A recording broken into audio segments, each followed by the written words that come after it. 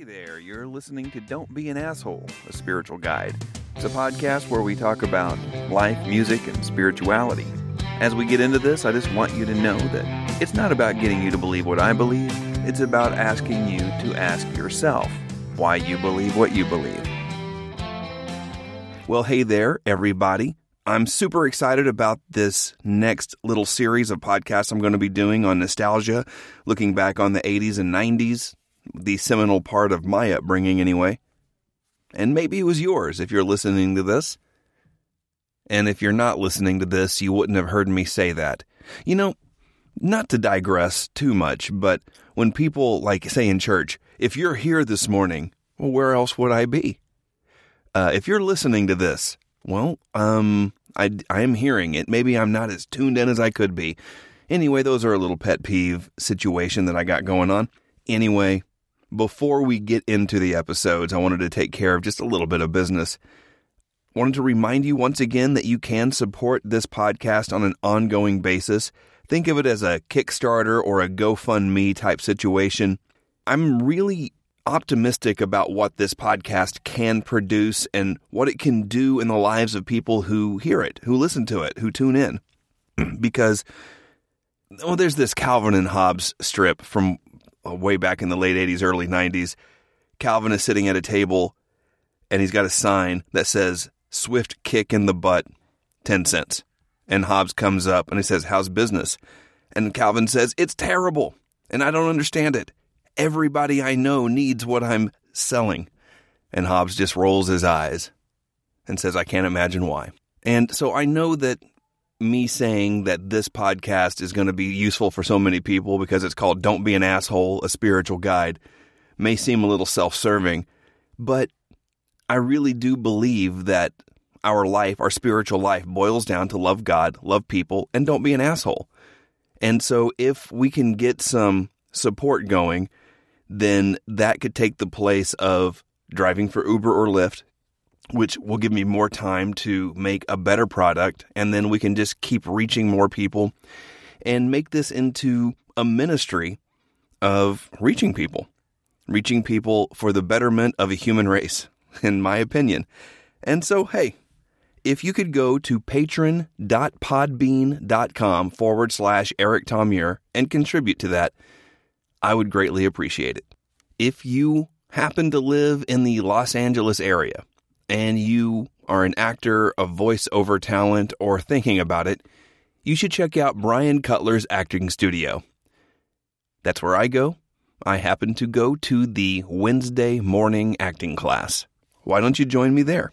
It would be lots of fun. So that's all the business we have to take care of for this particular week.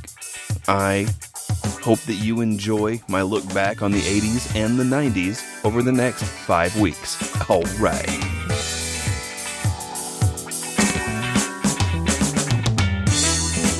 Well, hey there, everybody, and welcome to another episode of Don't Be an Asshole, a spiritual guide.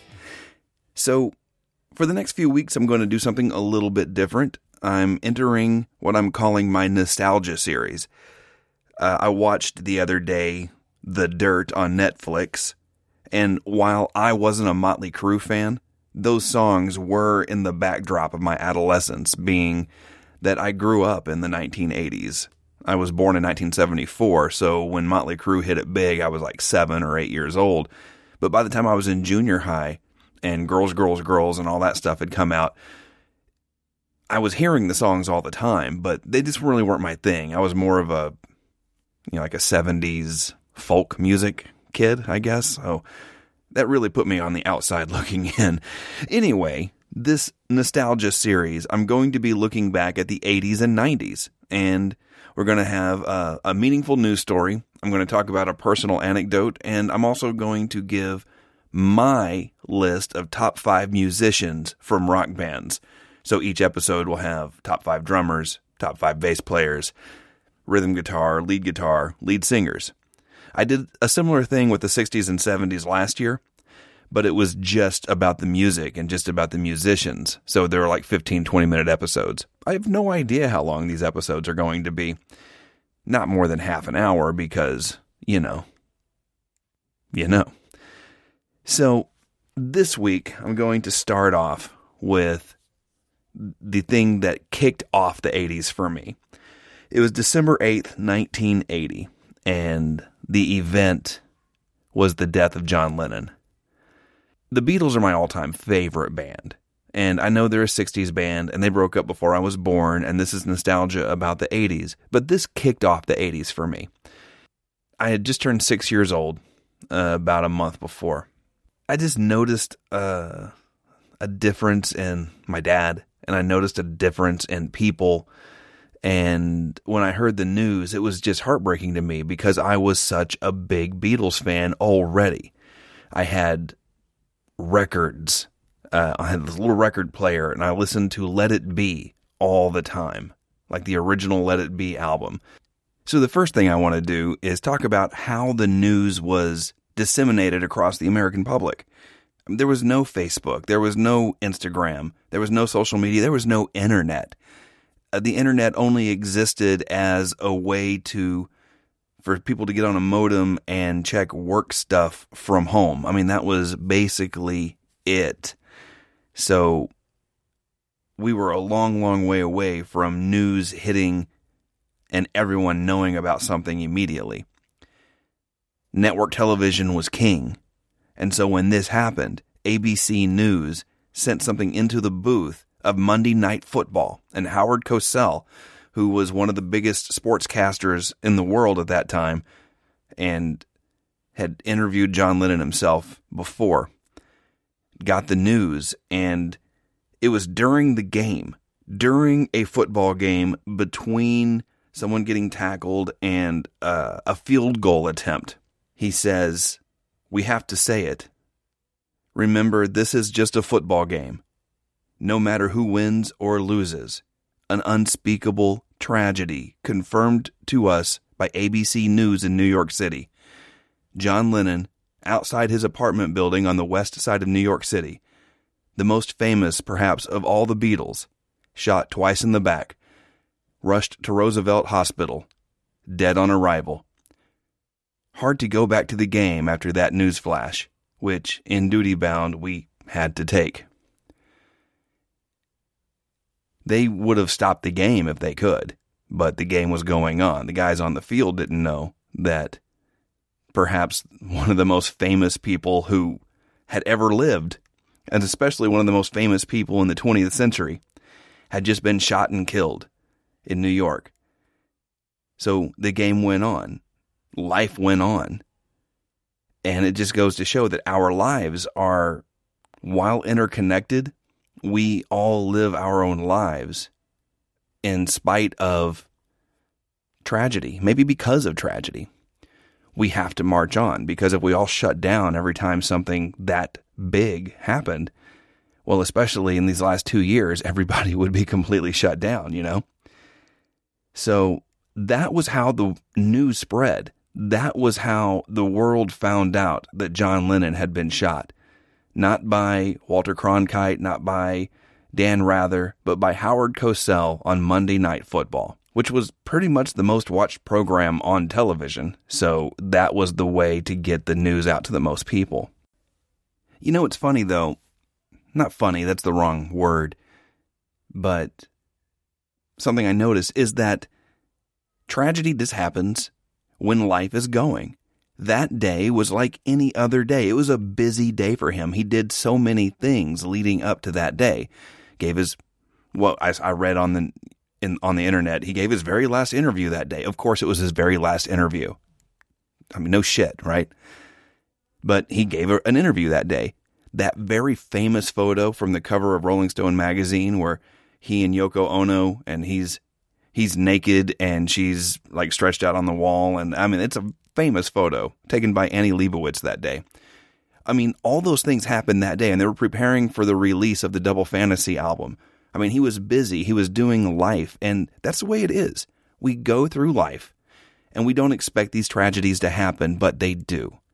And they interrupt things. And as we're going through our daily routine, the amazing or the incredibly tragic can happen in the middle of the monotony.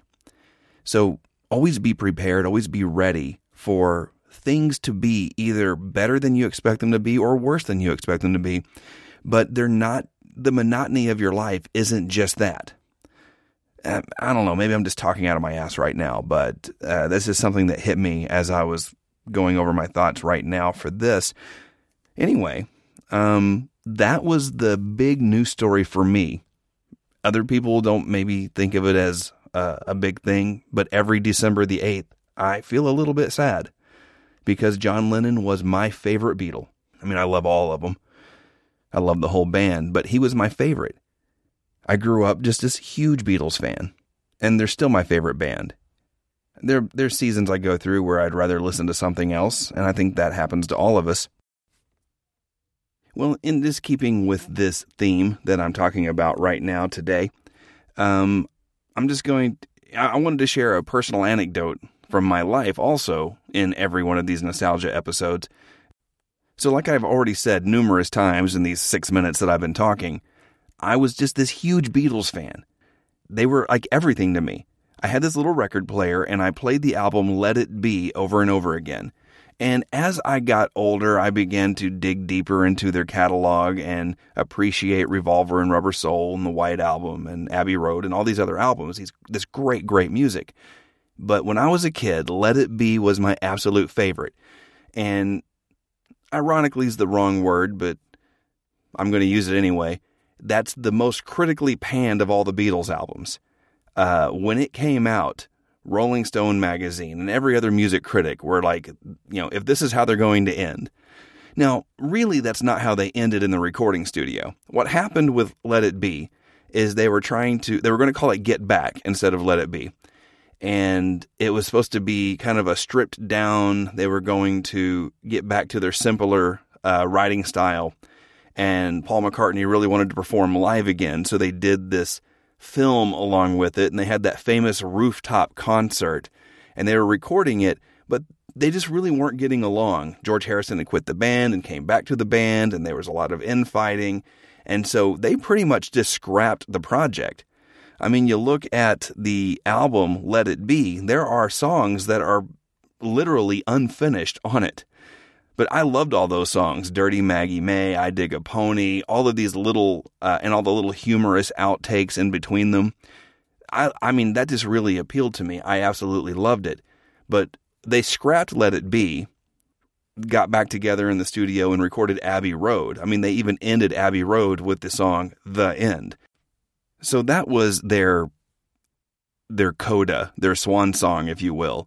But then after they broke up, Phil Spector got a hold of the Let It Be tapes, added some orchestrative things to it, and released it as Let It Be. And Paul McCartney wasn't happy about it. In fact, years later in 2003, he re-released Let It Be naked. So he stripped it back down. I personally like the original better. Maybe it's just nostalgia. But hey, that's what we're talking about right now. But I loved that album. I loved combing through the pictures of the filming because the album, the big vinyl album, came with like 4 or 5 glossy pictures inside of the recordings, and George Harrison and Ringo Starr and John Lennon and Billy Preston on keyboards. They brought him in because the band was fighting so much. They just needed somebody in the room that they were all trying to impress. So that's why Billy Preston was in there. But those synthesizers, keyboards that he played, man, that really added a lot to the album. So my suggestion to you, go back and listen to that album, Let It Be, with fresh ears, maybe the ears of a 6-year-old little boy in Oklahoma, and say, you know what? This is a pretty damn good record. Okay, now it's time to go into my top 5s. I'm not going to do top 10s because, I don't have time for that. I don't want to make this thing forever long. But I'm going to talk about my top 5 drummers in the 80s and 90s.